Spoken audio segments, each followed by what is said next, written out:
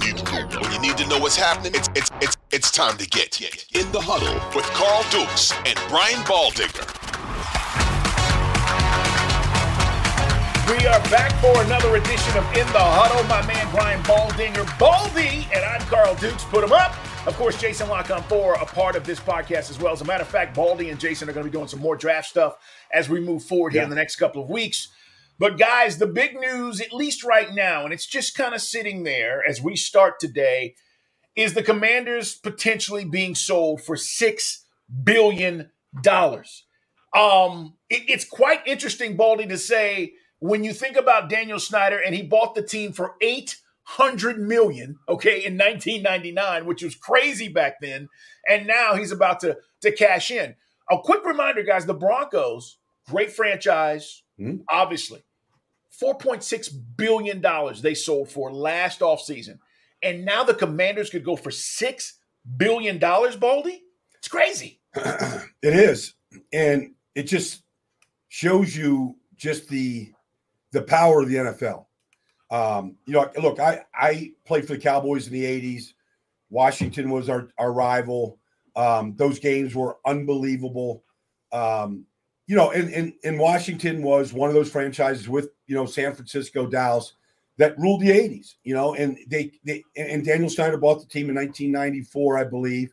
And he kind of piggybacked off what Joe Gibbs built. And it has been on a slippery slope for the most part since. I think Ron Rivera is doing a pretty good job of just putting a fresh face on it, cleaning things up on the outside. But I'm not here to talk about Daniel Snyder. I'm just talking like this value of a team, like it's unbelievable business, Carl. And it's not going to go down in value. It's only going up. The Chicago Bears are trying to build a stadium out at Arlington Park. I can't even imagine if the Bears decide to sell once that deal gets approved, what that value would be worth, much less what the Dallas Cowboys are at right now, or, some of the other elite franchises, San Francisco, these elite franchises in the NFL. It's an amazing business. The thing about these stadiums, and if you're not aware of this, because I think most people just relate football to the stadiums. So these new stadium deals, okay, this is across the board. Yeah. Is allowing, and when the Commanders get theirs, this is what this new owner, if Josh Harris gets this team, the owner of the 76ers and the Devils, if he gets this team, they're going to get a new stadium as well. But across the board, what happens is, guys, you get obviously concerts, events. So they package this as events, all right? And let's just imagine outside of the football world, because you only get X amount of home games. Mm-hmm. But these owners make a lot of money when you start talking about 100 events or 150 events in their stadiums. And, we're talking from conventions to private industry coming in and renting it out to concerts. Carl, like that, our NFL network is right at SoFi Stadium. Yes. So, you look at what they have done at SoFi and the gentrification of the neighborhood and the hotels and the Hollywood Park Casino. I mean, it is many cities that they're building around these stadiums. They did up at Foxborough. I mean, they build the shopping malls, the hotels, the entertainment. It becomes a focal point of all of entertainment. And they're taking a piece of all this stuff from these growing centers that the stadium is really the centerpiece of. Yeah, Baldy, to your point about it's not going to slow down, and the stadiums are going to get more elaborate, and the numbers of the sales of these teams is going to continue to go up. I will say this as we're talking about the Commanders. It's In the Huddle, guys. Subscribe. We put new episodes out Tuesday, Thursday. Make sure you like us so you don't miss any episodes. I've talked a lot about this on my shows, Baldy, and listen, I'll just say Daniel Snyder's still under investigation from the NFL. Yeah. For allegations of financial, improprieties. Yeah. He's under investigation, and allegations from the FBI and the IRS. He's had multiple women, talk about harassment suits. Here's what I'm getting to. And we could dive into the Daniel Snyder. Has he been a good owner? Has he not? And most people think he hasn't. But other NFL owners have had enough.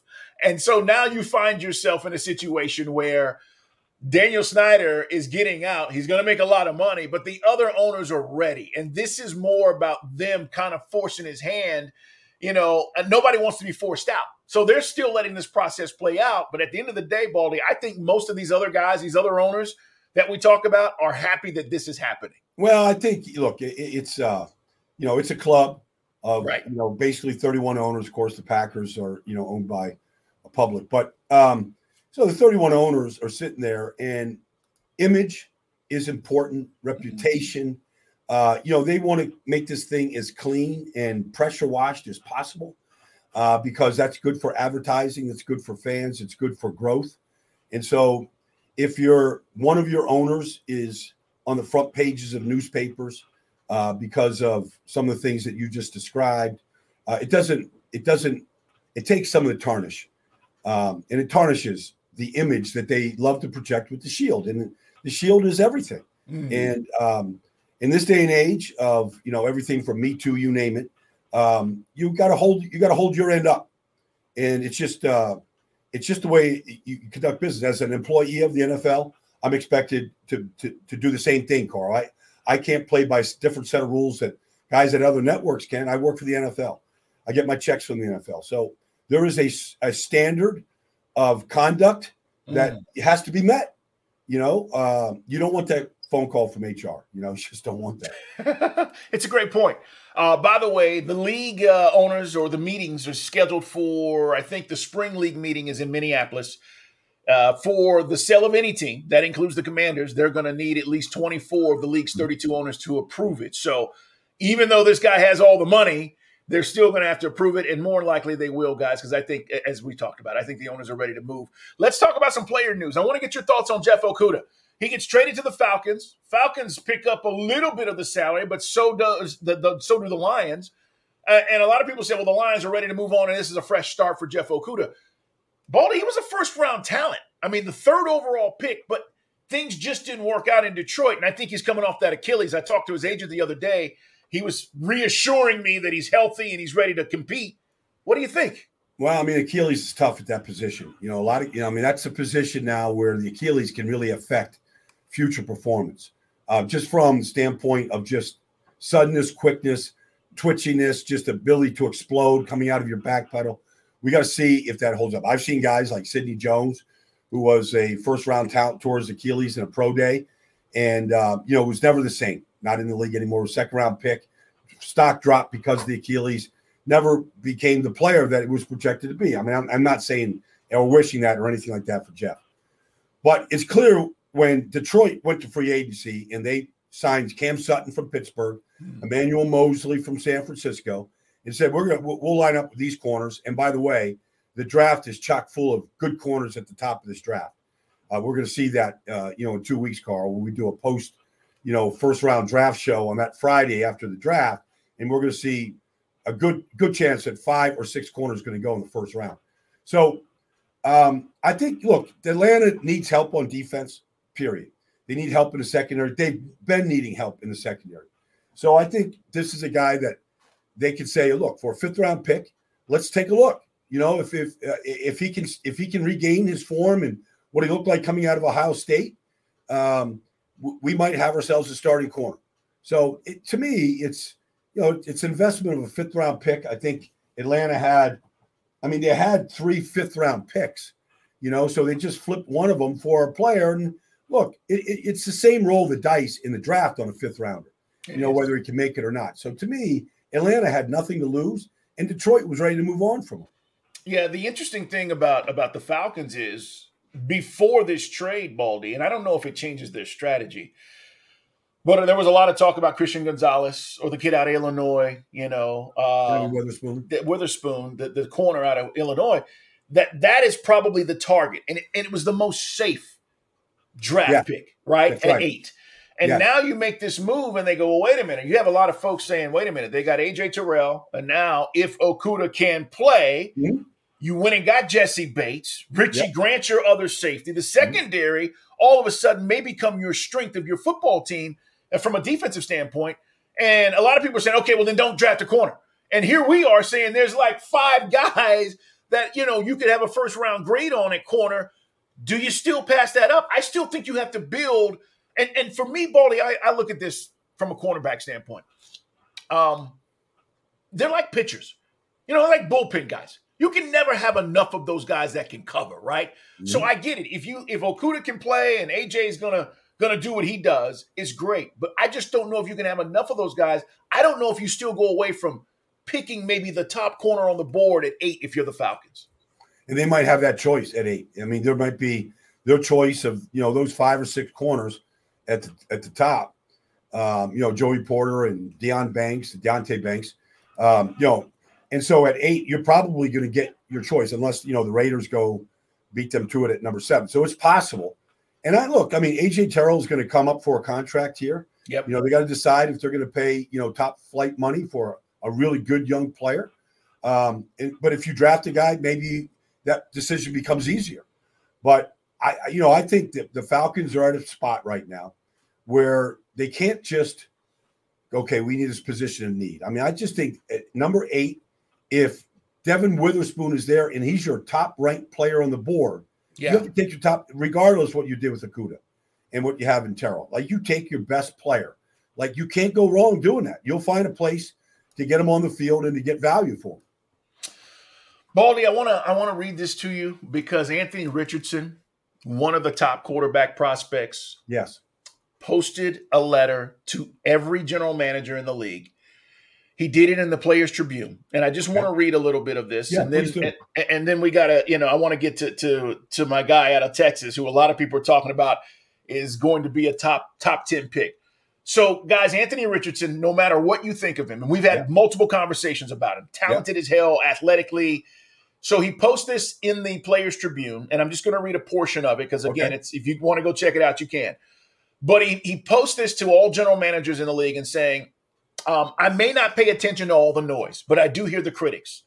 I know the things people are picking apart. People talk about whether I can be accurate. They say I don't have touch. They say I can't throw short. They say a lot of things. All I got to say is watch how hard I work. In my mind, I can do anything with the football in my hand. But I know that no one will ever work harder than me to improve. And then he goes on talking about one of the best things I learned from watching Kyle Trask and talking about his experience at Florida. But, Baldy, this is a plea. This is, hey, you see my athleticism, but I need you to trust me with how hard I'm going to put in the work to be great in this league. And I want to let every general manager know. I got to tell you guys something. This is smart. I don't know if it works. I don't know if any general manager reads this and goes, oh, yeah, this makes I'm going to draft the kid. But this is smart, Baldy, because he understands what he's up against as far as the criticism. And he's just saying, look, the one thing you cannot rate is my heart and my desire to work hard. I think it's brilliant. I really like Anthony Richardson. He was on our network, NFL Network, yesterday, did an interview with him. And, he was really outgoing, very positive. He was really, he really presented himself very well. Going back to like just high schools right now, Carl, it used to be, okay, give me the guy with the best arm and let's put him at quarterback. Blah, blah. Now it's give me the best athlete. Give me the best athlete. We're going to put him at quarterback and we'll go from there. Whether they can throw it with touch, you read defense. Let's put our best athlete there. And I feel like there's coaches in this league that said, you give me the best, even in the NFL, give me the best athlete. Let me design the offense and let me develop them. I want that. I feel like that's going to I feel like, look, he has a lot of room to grow, tremendous amount of room to grow. So 2 things, Carl. One, in all of these interviews and all of these things that these players do during the, this draft season, if I'm a GM, Carl, all I want to know, does he love football? Does he love football more than anything else? Because I know if I get that player, like I met Sauce Gardner last year in New York, and when he was the first one on the field on the opening mini camp of the season, and he said, I'll be the first one on the field every day, Baldy. Sauce loves football. He lives for it. Give me a player that loves the game. That's what's the hardest part for any of these GMs and any of these evaluators to figure out. Are they faking it? Do they really love it? Do they just say that? If I know that a player loves it, I know that they're going to do everything beyond coaching to become the best. So we've seen that with elite players, Jordan, I mean, at different sports. The other thing is there's coaches out there that just feel like, give me Anthony Richardson and let me show you what we're going to become. Right. And and whether the letter is really clever and it's really smart. And I believe Anthony when he says that. And I think, I believe he's going to be the third quarterback taken in this draft. Before Levis. Yeah. Before Levis. Yeah. And I like Will Levis. Everybody I do too. There's a lot to love about him. But the upside of what Anthony Richardson might become. And look, the game is evolving. It's not Tom Brady's league anymore. It's not sit there and be a statue and make these throws and do all this stuff. Mobility is important. Bill Parcells told me a decade ago, the NFL can only take what the college game gives us. And they're giving us Anthony Richardson. We'd be foolish not to recognize the talent and go, look, we've got at least 2 years that we can work with him to build him into maybe the best athlete at that position in the league. We got a 2-year window in a 5-year contract where we can really take our time. And I hope teams take their time to develop them. You know what's interesting, Baldy? And I think a lot of people don't want to acknowledge this. And I get it. Patrick Mahomes is not a runner. But the 2 biggest plays of the year, he used his legs in the AFC Championship game, right? And in the Super Bowl to win the games. Yeah. He ran. Jalen Hurts, you saw what he did in the Super Bowl. And if you didn't watch the Eagles all year, he did that all year. He used his legs. And people want to put this perception that, well, if you're not a drop back quarterback in the pocket, you can't win. We just saw 2 guys get to the Super Bowl who used their legs to get there. So I totally agree with you. I'm not saying they're running quarterbacks. There is a difference. Mm-hmm. But you said it, mobility is key. And if you're telling me this kid has the ability to escape pressure and run away from it, that you can't teach that. No. I don't care who you are. You can't. It's like having a 7-footer in the NBA. You can't teach that. I don't think we've never. I mean, the combine started in 1985. And every year we go there, and you want to call it the underwear Olympic. You do whatever you want. Right. We've never seen an athlete like that ever. Not a quarterback in Indianapolis that resembled anything. I mean, Cam Newton, Lamar Jackson. That's right. I don't know, Carson Wentz. You pick a guy. We've never seen anything like what Anthony Richardson did, and you can't deny that. And then if you look at the splash plays that he made at Florida, he can throw a deep ball. He went 80 yards against LSU for a touchdown. I don't know what teams are going to be able to do to him. So, and how to defend him. He needs time to learn and to grow. And there's offenses that can be created, whether it's the RPO game, the option run game. There's just things that you can do to really accent his talents. All right, Baldy, I want to switch gears. It's Carl Dukes. Put him up, my man Brian Baldinger. Baldy, and we are here within the huddle. Again, Jason Lockon-Ford, part of this podcast as well, guys. And like us, make sure you subscribe.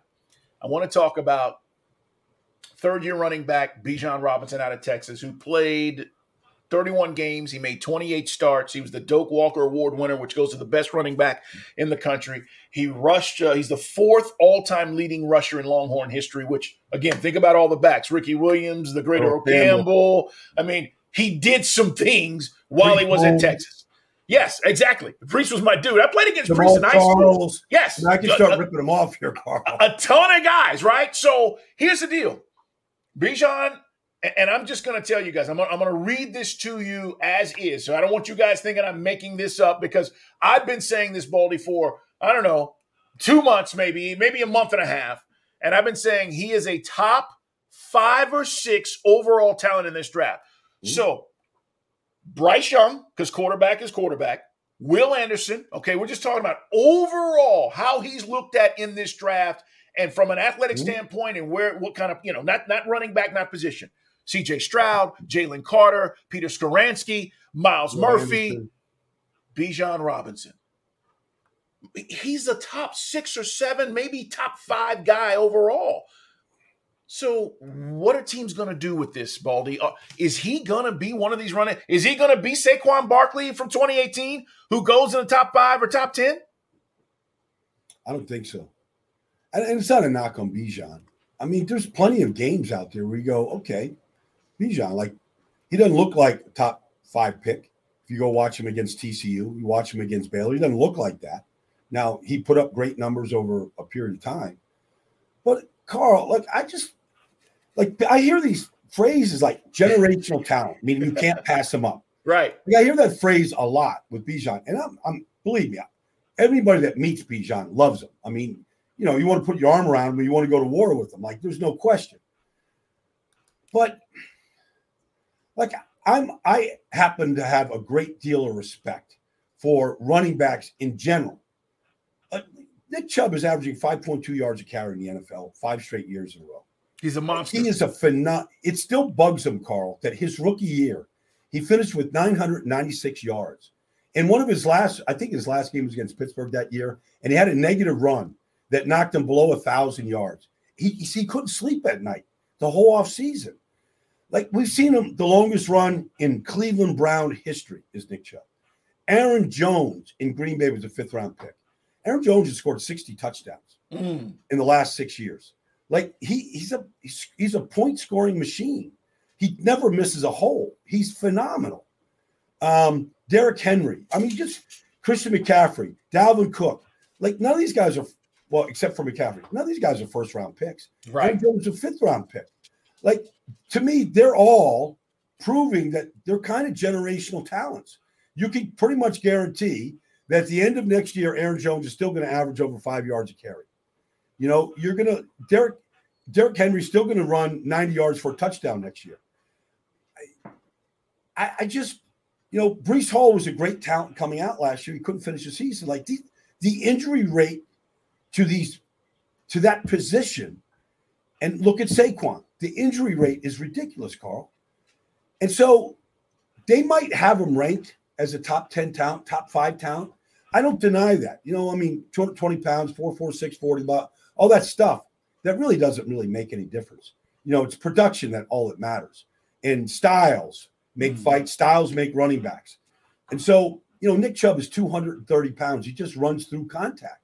He is a great, great player. Maybe as good as anybody in this whole business. You could just start ripping some of these guys off. But look where Zeke is at right now. Zeke doesn't have a job. That's right.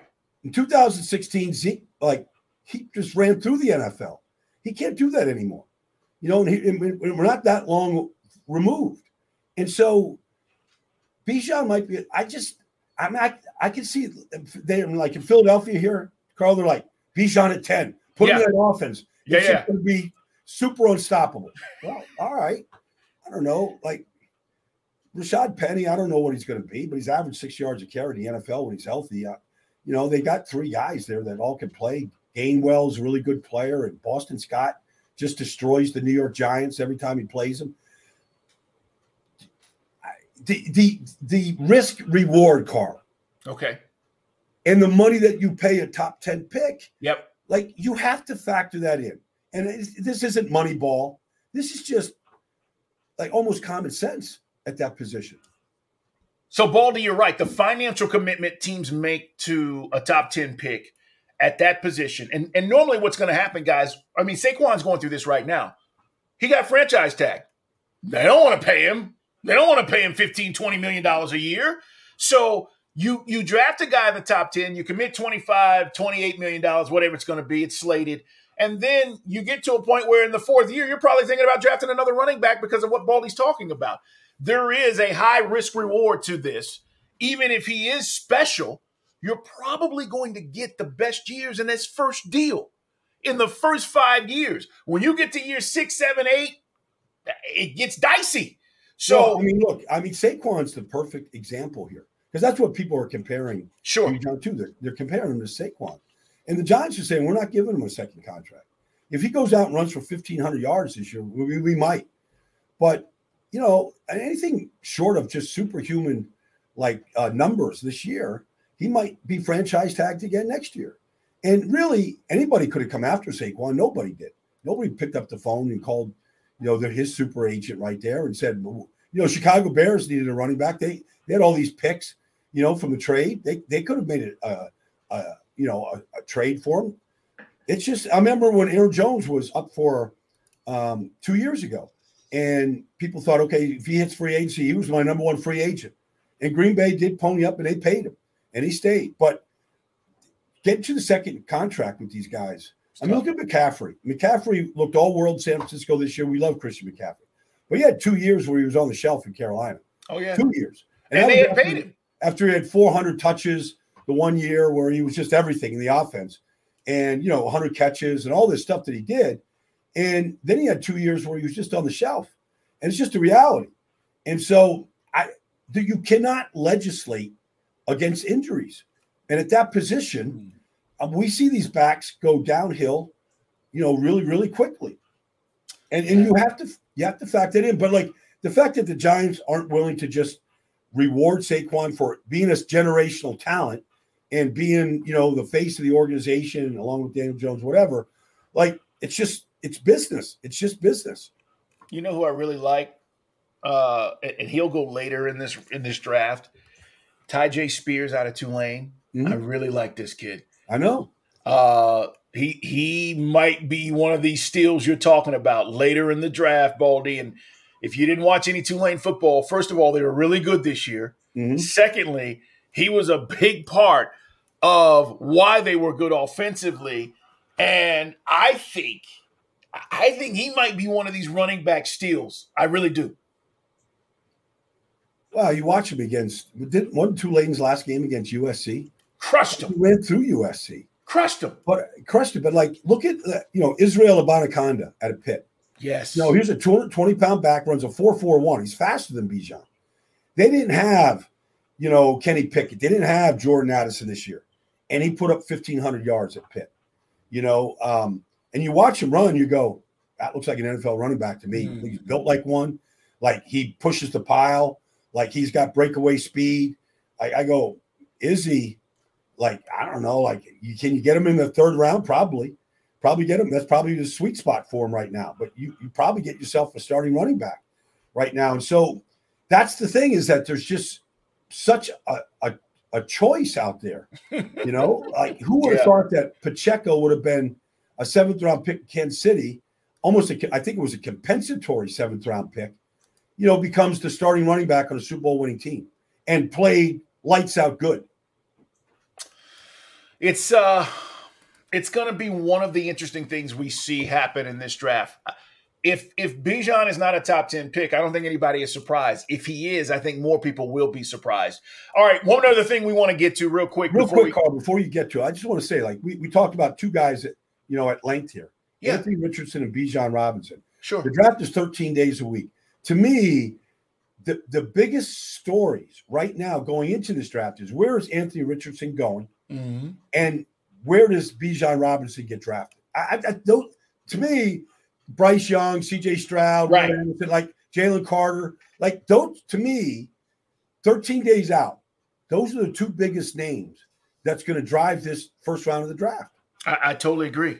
And when you look at the top 7, right, Carolina, Texans, Cardinals, Colts, Seattle, Lions, Raiders. Okay, once you get past 4, right, I mean, is Pete Carroll going to draft a running back? No way, right?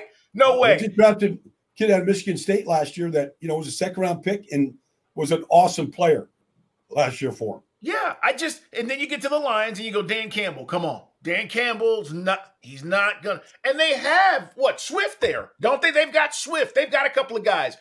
I don't think that happens. And then the Raiders, I mean, come on. I don't believe that is the strategy. Well, Josh Jacobs. He only led the league in rushing last year. So that's what I'm saying. You get past 4, you go 5, 6, 7. Falcons aren't doing it, are they?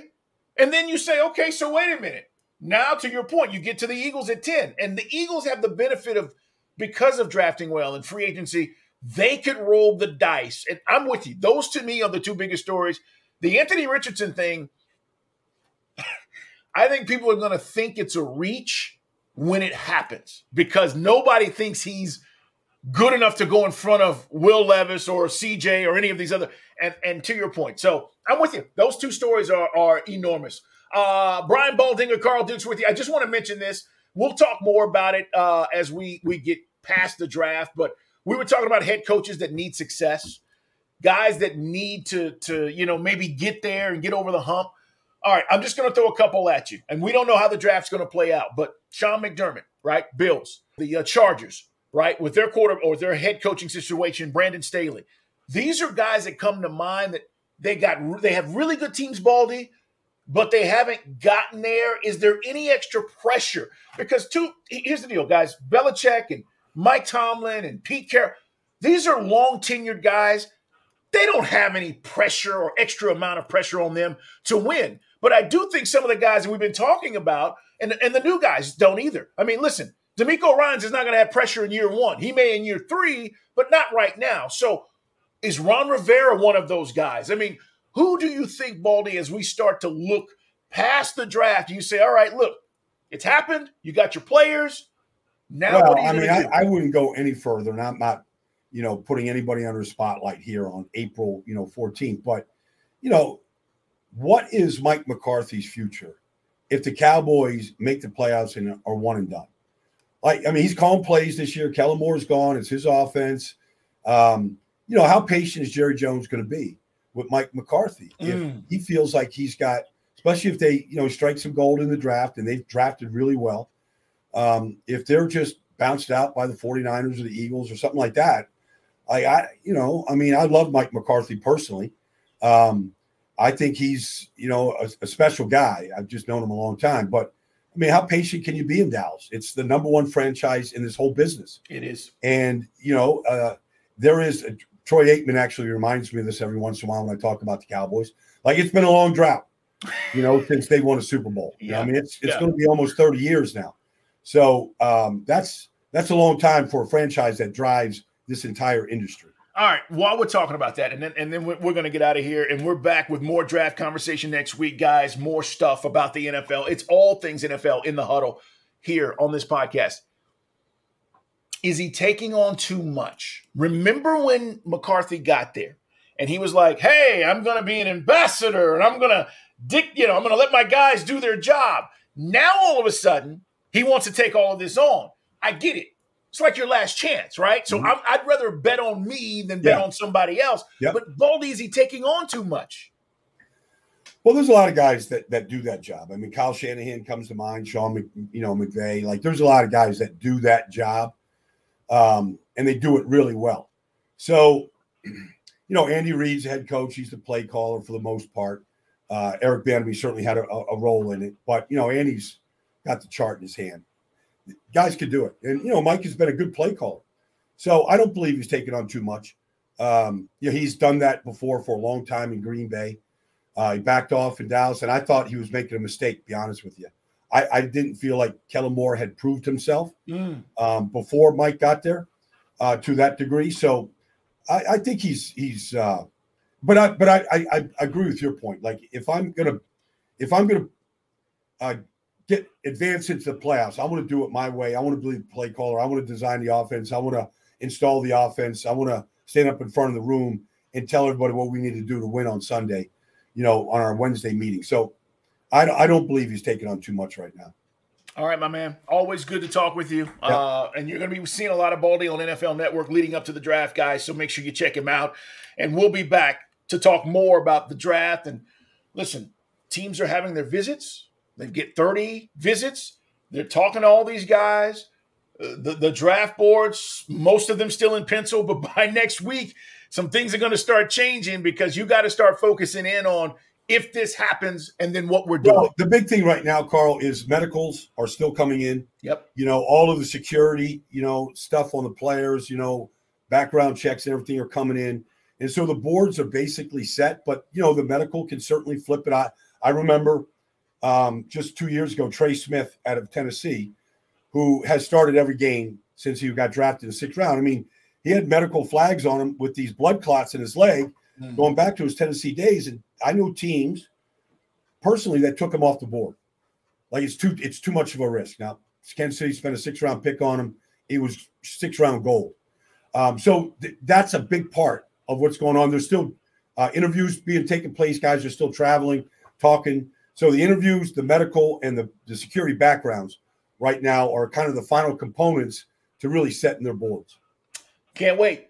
Draft is, you said it, 13 days away now. So we'll see, guys. We're back with you guys next week. And make sure you subscribe, guys. In the Huddle, like us, tell your friends about us. Baldy, have a great day, brother. We'll talk soon. Okay, Carl. All the best, man. Thanks.